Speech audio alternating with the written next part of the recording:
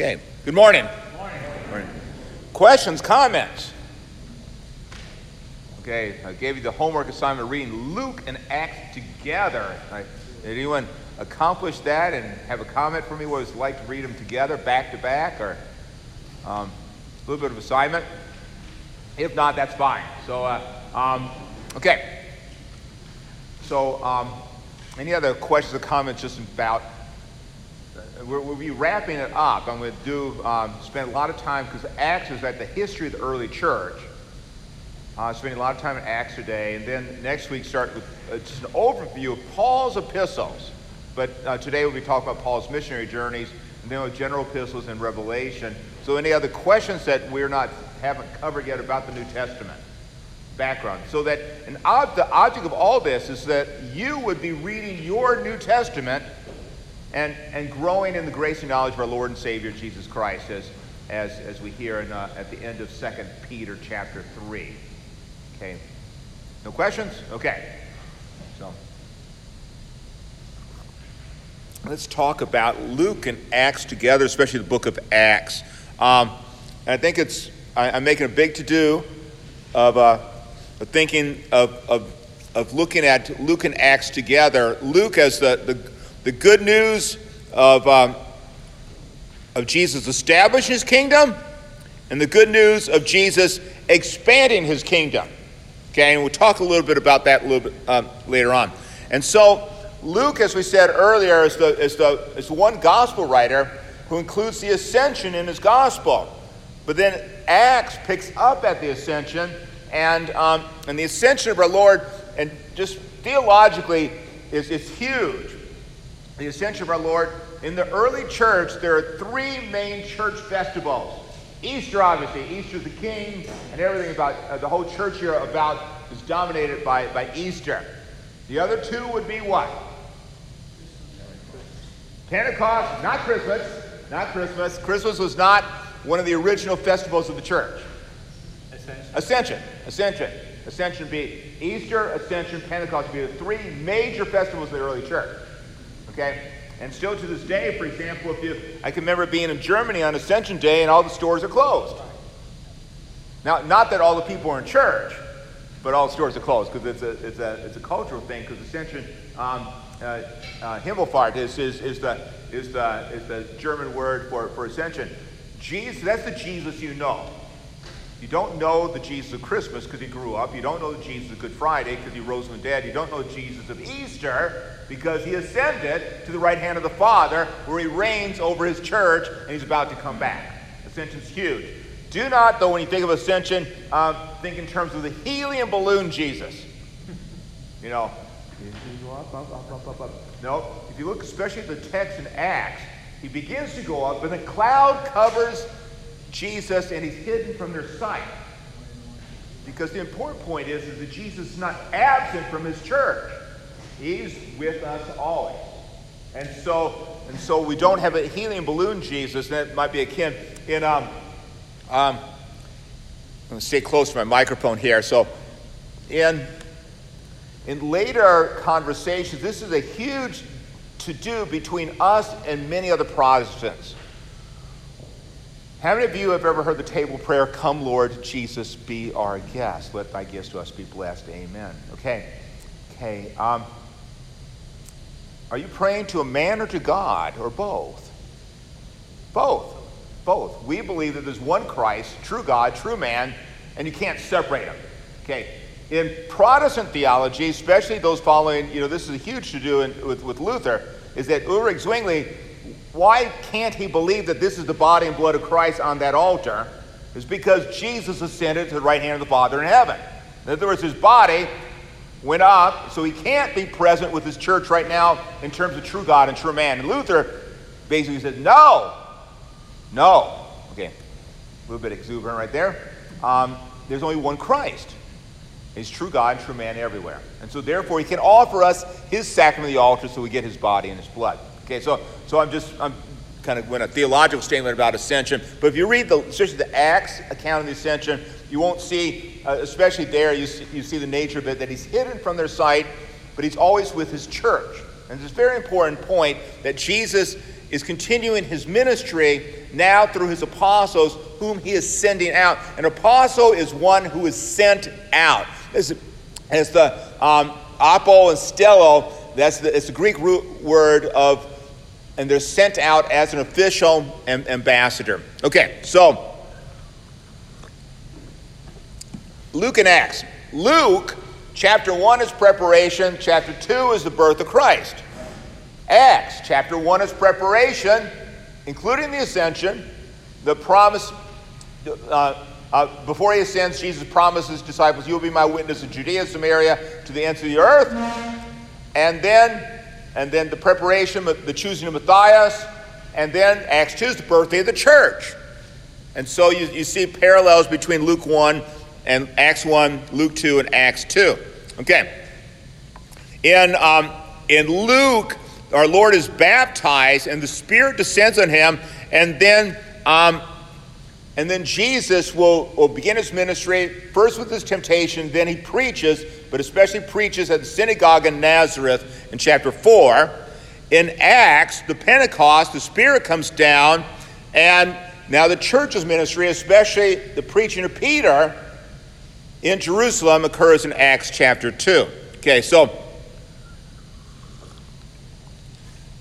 in Luke 4, Jesus begins his ministry by preaching in a synagogue at Nazareth, reads from the scroll of Isaiah, rolls it up, and says, "Today this has been fulfilled in your hearing." Of course, they reject him and they want to kill him. But he is publicly proclaiming he is the fulfillment of the Old Testament scriptures.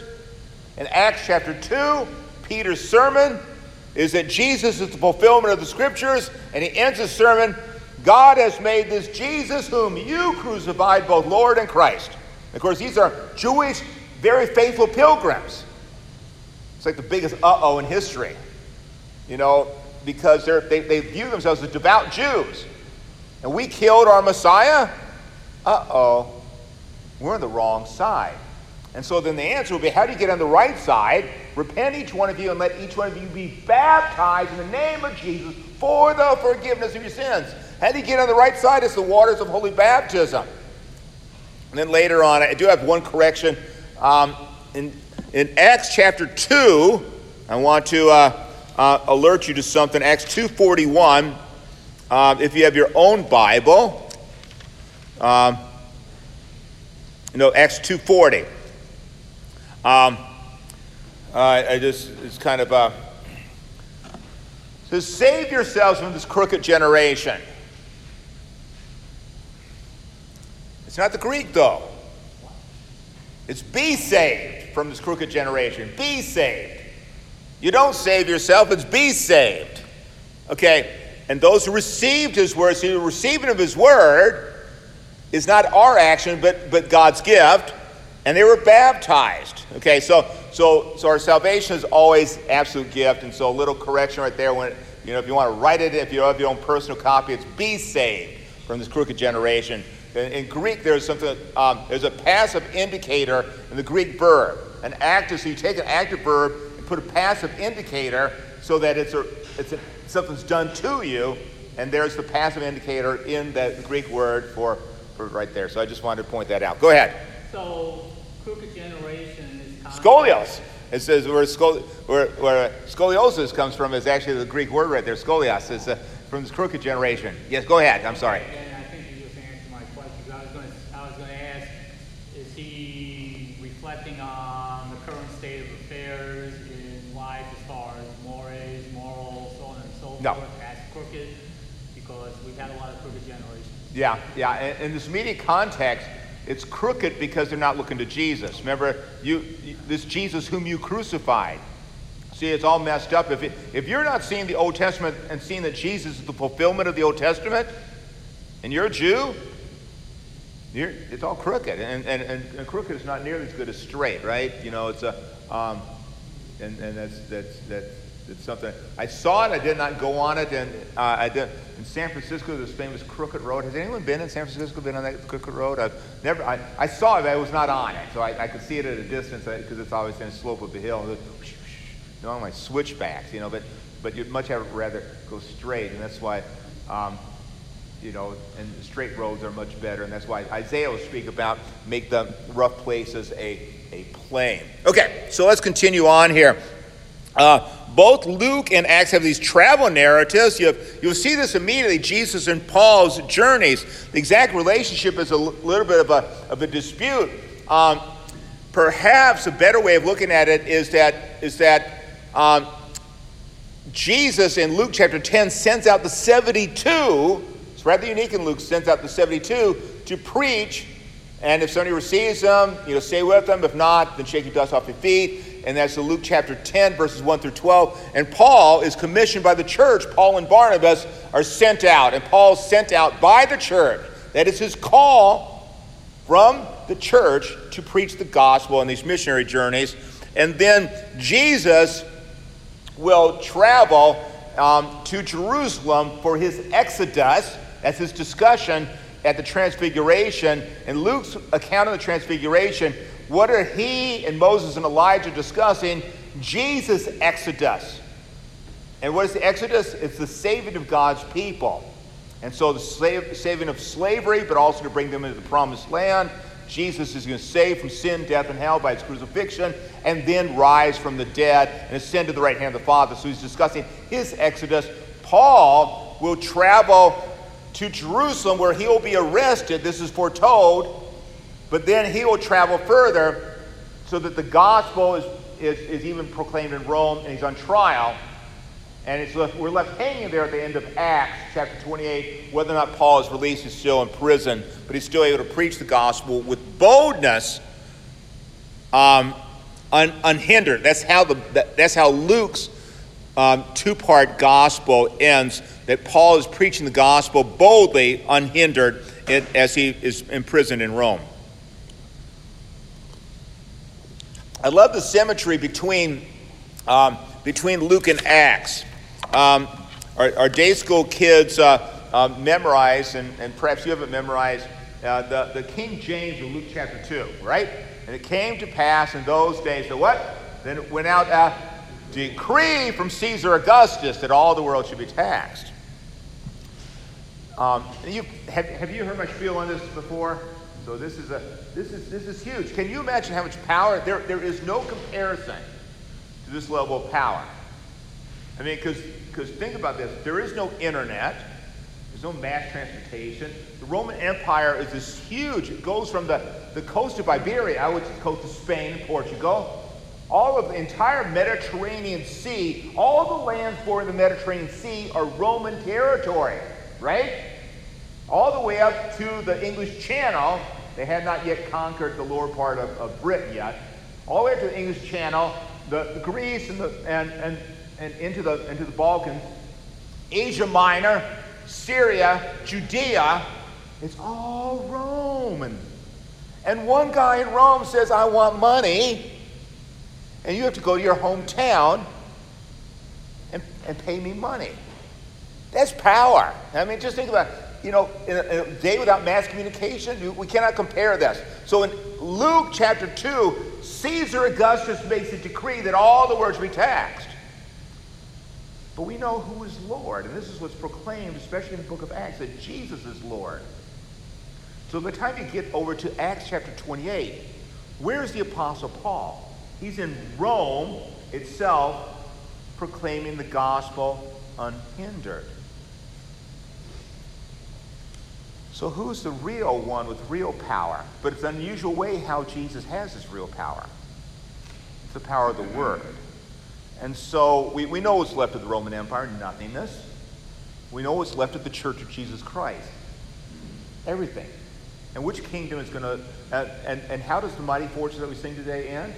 The kingdom, ours remaineth, stands firm forever and ever. So the symmetry between Luke 2 and Acts 28 is just marvelous, and then there's this kind of symmetry how Luke brings it all around. So, and so the kind of, and what more specific to the book of Acts, the programmatic verse is, you will be my witnesses. He's talking to the 11 right here in Jerusalem, all Judea and Samaria, to the end of the earth.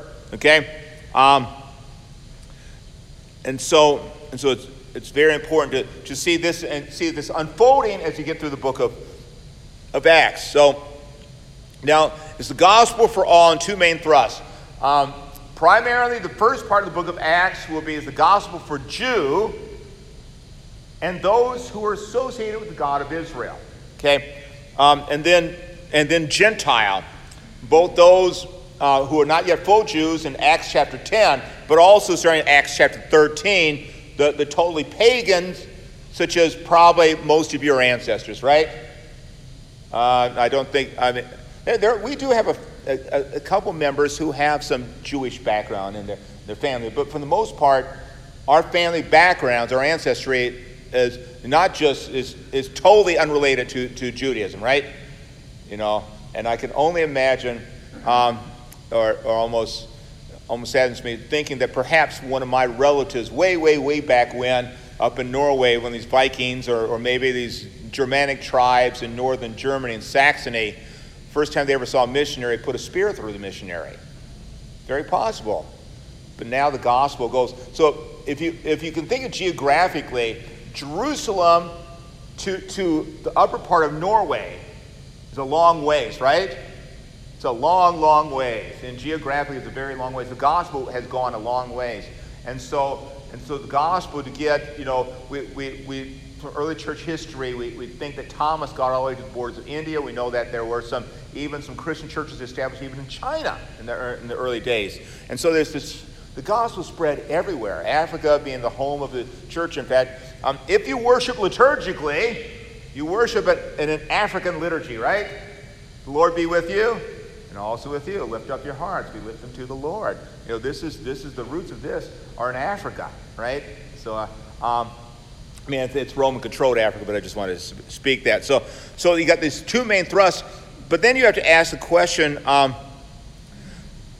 you know, what's the proclamation of the gospel? Okay, now both books, to an extent, are open-ended. See, the Gospel of Luke ends with the promise of the Spirit, and they're awaiting Pentecost. Yes, Jesus ascended, but it's open-ended. Okay? And to an extent, all the Gospels are open-ended. All four of the Gospels. Because the Gospel, the Word has to go out. The ministry of Christ has to continue. And the book of Acts is open-ended because, well, just quite simply, you don't know what happens to the Apostle Paul. He's in prison, on trial for his life. You don't know what happens, right? But also, you know that the Gospel's got this far, and there's a lot more to go. The final resting point of the Gospel is not just to get it to Rome, but it's to get it to the ends of the earth. And so it's open-ended. Okay. So one thing that marks the first part of the book of Acts is the continued proclamation to Jews of their Messiah. But you will even see this even to the ends of Acts chapter 28. Now you see both the proclamation of the Jews and sadly, for the most part then, also the rejection of the Jews of their own Messiah. Okay? And so the proclamation of the word and is not always received universally by everyone. In other words, not everyone is saved, right? Okay. The Samaritans are close cousins to the Jews, very similar, and so to see the proclamation of the gospel to the Samaritans is important, though, because it brings these kind of cousins back together again. And that's why when the Holy Spirit descends on the Samaritans, it's very similar to Pentecost, to show the Jews that indeed it's the same God who's God of both Jew and Samaritan, and all of them, both Jew and Samaritan, are looking forward to the Messiah, and that Messiah is Jesus Christ, right? Okay, now we go on further.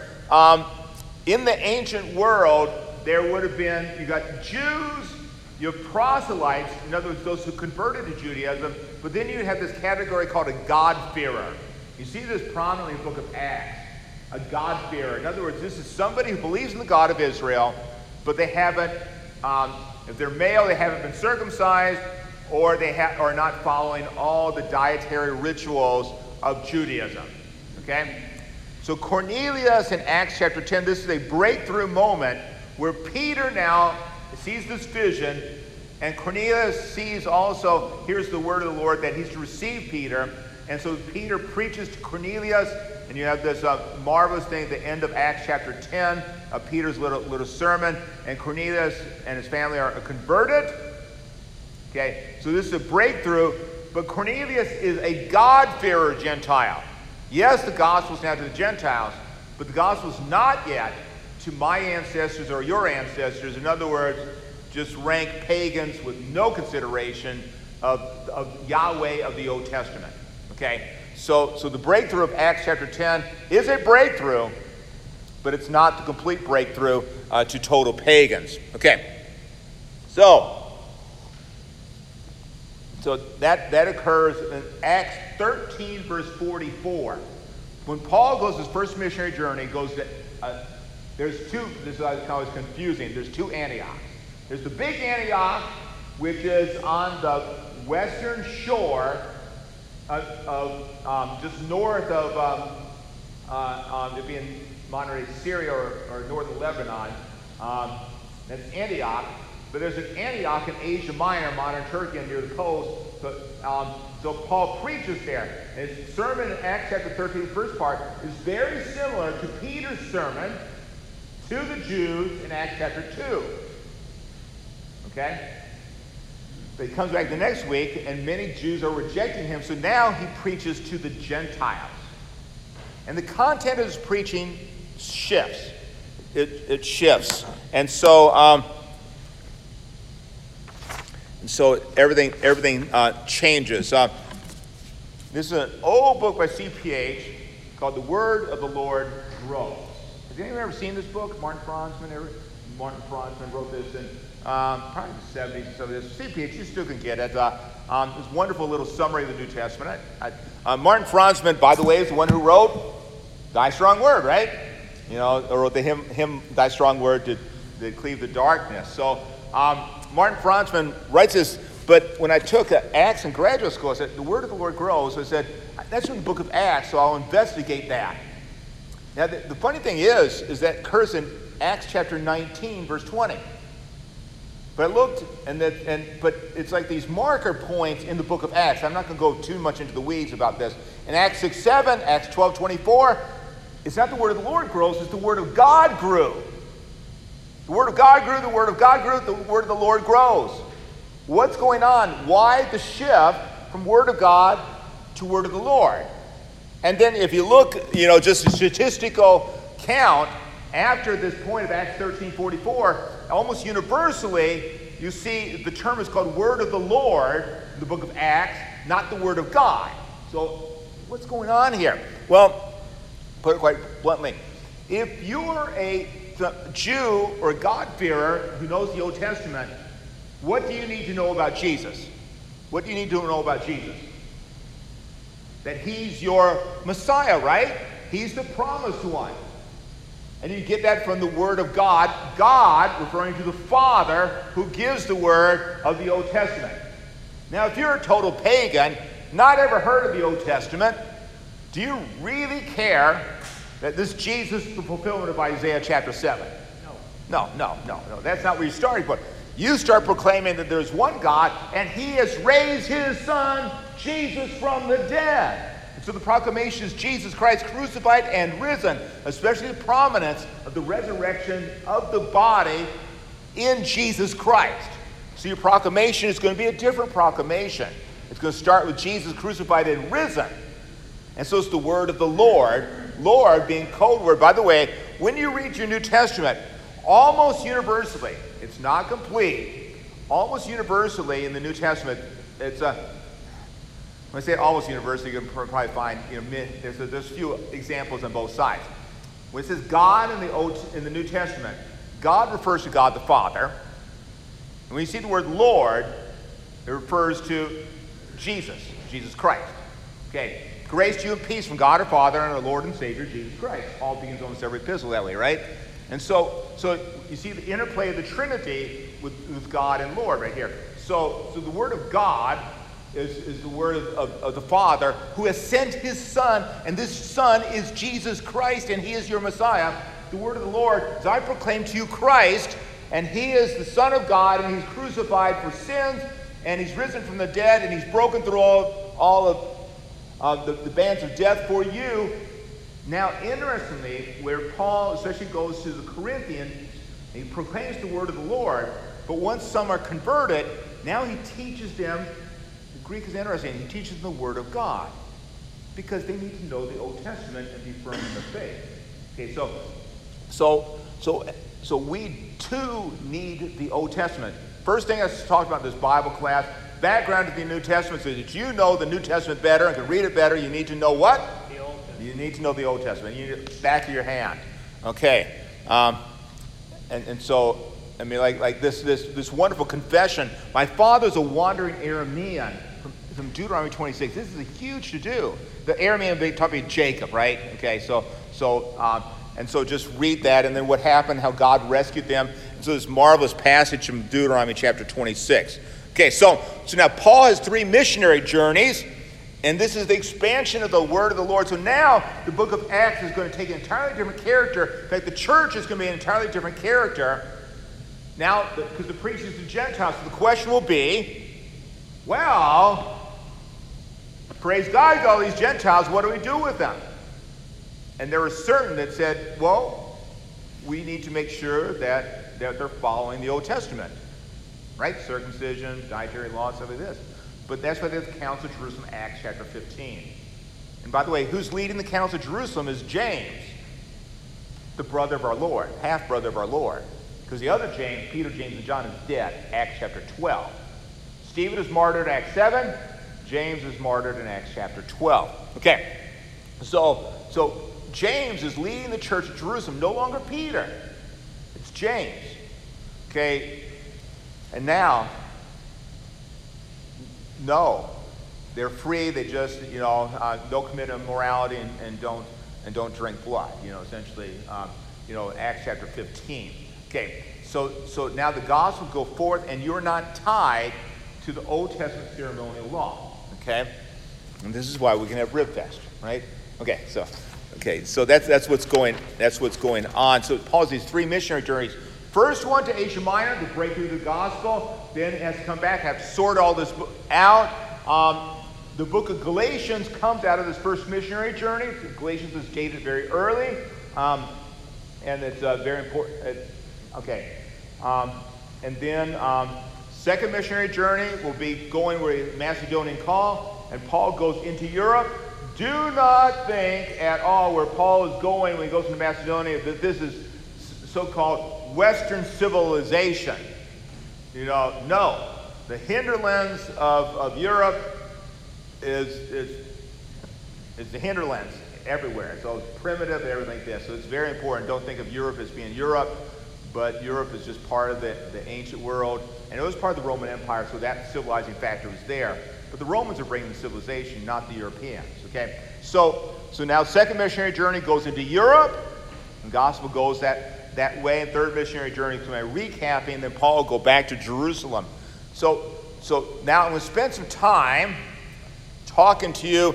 What's the religious? And this is kind of helpful because Paul has to preach to a pagan world now. But what exactly does that mean? Okay?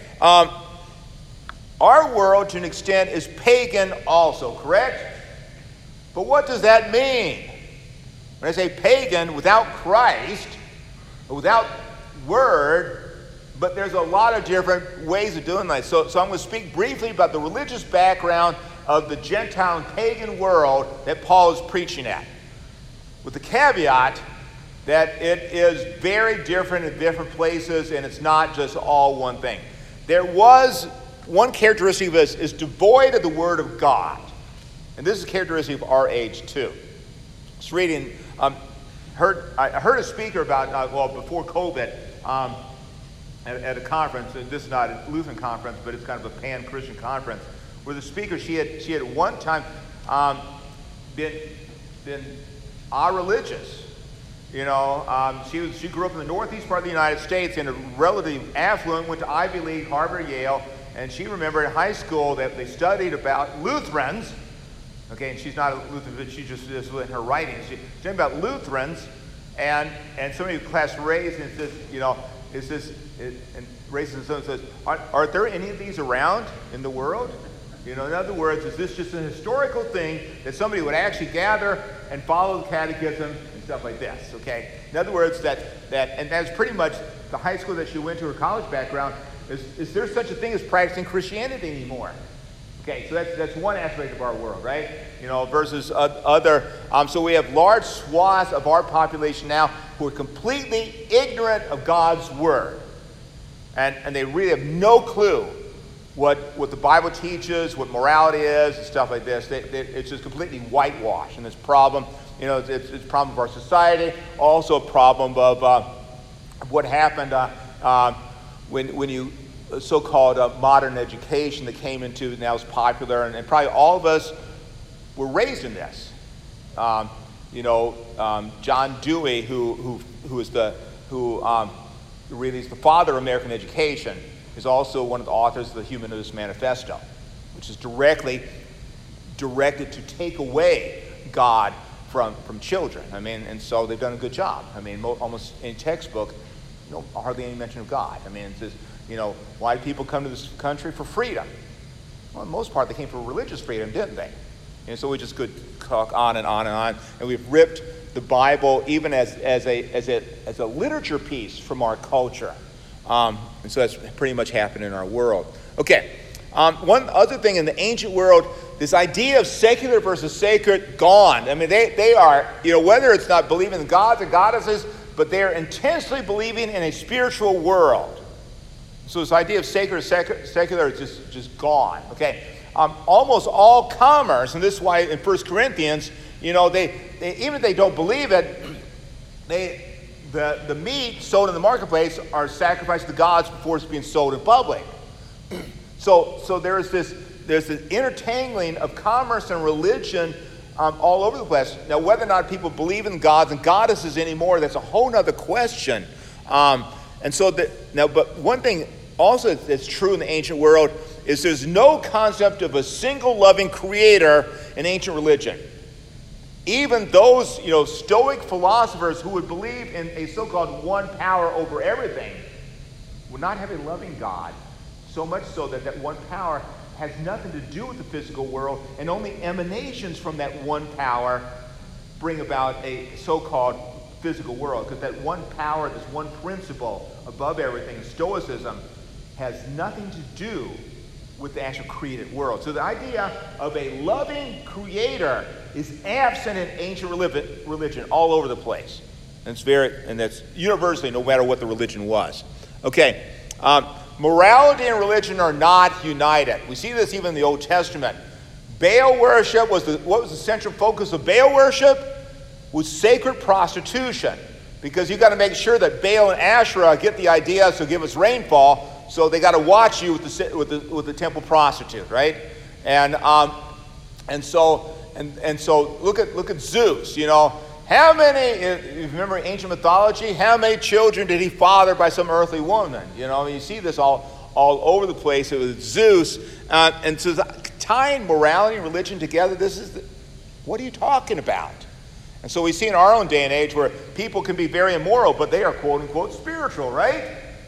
I'm spiritual, but is it carry over morality? No, not really. Okay, ancient polytheism, I just mentioned Zeus worship, could still be intact. There were actual true Zeus worshipers. Paul comes in, does a miracle, and he is called Hermes, and Silas is called Zeus.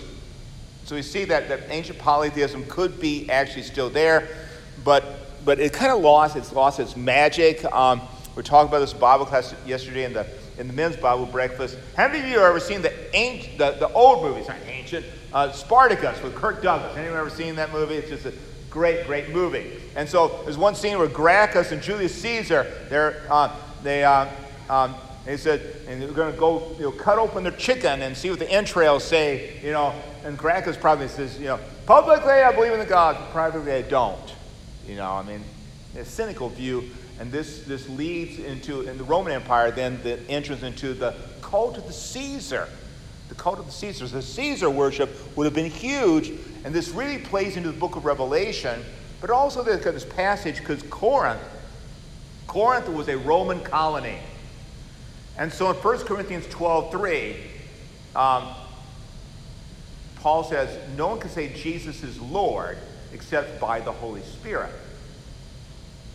Okay, so we understand that also means Jesus is Yahweh, but in the culture of the Roman culture, they would say Caesar is Lord. And so, no, we have a new Lord. It's called Jesus Christ, and that plays into it. So gods and goddesses aren't moral. There would have been creeping in, especially from the East, certain mystery religions, like Mithraism, forms of Egyptian, kind of Osiris and Isis. And so you have these mystery religions where they have everything shrouded in mystery. And some people have attempted to say Christianity is an offshoot of that, but no, because Christianity, our faith, is not rooted in mystery religions, but it's rooted in the Old Testament. This is hugely important. So if you ever see that, don't believe it for a second. We already talked about the Greek idea of a transcendent is not a creator. There's philosophical schools. The Greeks love their philosophy, right? And so Paul in Acts chapter 17 preaches the Areopagus, and he sees, you're deeply religious. You even have a marker for the unknown God, right? Well, let me make you know him from. And by the way, he's the true God, and all your other gods are false. And he's raised his son Jesus Christ from the dead. And that's so philosophy would have been huge. And Greek philosophy is very, very big. And this idea that the material world is not good, but the spiritual world is. This is a hugely Greek concept, and it carries over even to our own day and age. The Snickers commercial. You're going up to, quote unquote, heaven, and is heaven a corporal place, a real place? It's like in the clouds, right? This idea of heaven being in the clouds and everything, this eternal life being floating, that you and me are going to be floating, and maybe we'll have our own angel wings. Of course, this is a whole other thing. Where did this come from? But this idea that eternal life is separated from the body and it's just a spiritual existence is kind of a Greek concept. It's not a biblical concept at all. Certainly not an Old Testament concept. If you ground it in the Old Testament, you know that God created the heavens and the earth, formed Adam from the dust and breathed life into him, and formed Eve from his rib. And so she also is a physical creation from Adam's very rib. And so eternal life is going to be manifestly physical in the new heavens and the new earth. So the idea that eternal life is just kind of without a body, the Greek idea is pagan. It's not Christian at all. Okay? Because the physical world is a good thing. Is a good thing. The physical world is a good thing because God created everything. And what does Genesis 1:31 say? When God saw everything that he made, and behold, it was what? Good. Not just good, but it was very good. Tov ma'od. It's very good. All the creation is very good. So the physical world is very good as God created. Then it's corrupted. So God is desiring to bring about a new heaven and a new earth so that we will be with him forever. And so the created body is a good thing. Jesus never gives up his body. His body is raised from the dead. And so this is hugely important. So this idea, and so we can see this physical versus spiritual is not a biblical concept. Jesus does real miracles. He heals people physically, not to create a heaven here on earth. It's not just like Pastor was saying this last week that drive through and Jesus bop bop bop bop. Jesus just everyone's free from every disease, and the life expectancy goes in the Holy Land at that time from 32. Now everyone's living to 150, right? No, that's not what Jesus is meaning. But he is indicating an actual true physical existence for all of eternity, where there's no more blindness, there's no more deafness, there's no more being mute, there's no more being lame, there's no more having infirmities of the back, no more this woman with the issue of blood, and no more death. So he raises Lazarus from the dead, been in the tomb 4 days, but also widow of Nain's son and Jairus' daughter. Okay, so and then one last thing is that generally speaking, there's not this overarching view of a positive eternity. It's muddled at best, especially if you look at the ancient mythologies. You know, you cross the river Styx, right? And it's in the shades and everything this, versus the Christian concept of being resurrected, the resurrection of the body and the life everlasting, which is intensely positive and grounded in a good creator, making a good heavens and new earth, and he's redeemed this creation through the blood of his son, Jesus Christ. Okay? And this is what's going on here. Okay, so talked a lot about pagan religion in the New Testament era, but it's just like, it's very hard. You know, different communities, you have different challenges in Paul's different communities. All the way from rank polytheism, like I told you, Paul, you must be Hermes, and Silas must be Zeus, okay? To philosophical schools, you have problems and, the deceptive philosophy in Colossians. You have various churches, the 7 churches. Now, this isn't Paul, but it's various 7 churches in Asia Minor having difficulties. The book of Revelation. So there's constant challenges, just like in our age. We live in a very, very pagan day and age. But that paganism can all the way be from the world of academia, where everyone thinks, oh, I'm too smart to have God, to just the rank, just people just sleeping around with anything that moves, to a drug culture, to all sorts of things. You just travel this country. You further west you go, you discover, almost no one knows about God, because the church is never strong in the West, right? Wyoming was not settled by a bunch of pious people. Montana wasn't settled by a bunch of pious people. There were some pious people there, but not the American West was not pious at all. This is why it's so violent. So the challenges of being a Christian will always be there. And I think the book of Acts is quite helpful, and then Paul's epistles as we get into it next week. Questions, comments? We've got a couple minutes here before I talk about the relation of Peter and Paul in the book of Acts. Okay. And I'm woefully behind. I hope this was not meant to be a Bible study in the book of Acts today. This is just but it's a very, I think it's a very helpful book. And I think Luke, Acts together is very helpful. So any questions, comments? Okay. Peter and Paul. Okay. They're parallel as now, Peter and Paul, the first half of the book of Acts is dominated by Peter, the second half by the apostle Paul. They're both apostles. They both preach Christ risen and crucified and risen. They both work miracles by the power of the Lord, and there's, if you do almost a statistical analysis, there's almost one-to-one correspondence, and also the type of the miracles. For example, Peter raises Dorcas from the dead, and Paul raises Eutychus from the dead, right? And Eutychus is kind of interesting because he's sleeping during the sermon. He falls out of the window, hits his head, dies. Don't sleep during the sermon, right? Okay. Or is it that Paul is preaching long? Is that the problem? So that's another question. But you see these parallel miracles. And this is very important. The Old Testament idea would be the parallelism between Elijah and Elisha. You do a comparison, a study of Elijah and Elisha, you see the intense parallelism of their two ministries also. Okay, they parallel in suffering. Peter's arrest, Peter's beaten. Paul's arrest, Paul's beaten. Okay, they're distinct in mission. Peter is not seen in the book of Acts as going to the true Gentile. Now the parallel is Peter does go to Cornelius, yes. But Paul extends that in Acts chapter 13 in his missionary journeys, and Paul now goes really is starting to go to the ends of the earth, ends up in Rome. Paul preaches to complete Gentiles, and we see the conversion of Saul in Acts chapter 9. But then starting, especially in Acts chapter 13, this really is the story of Paul and his missionary journey, and then going to Jerusalem, his trial, and then going all the way to Rome as the book concludes. Okay. I talked earlier about this word of God and word of the Lord. I think it's important, And part of the thing, this is something I worked on, is then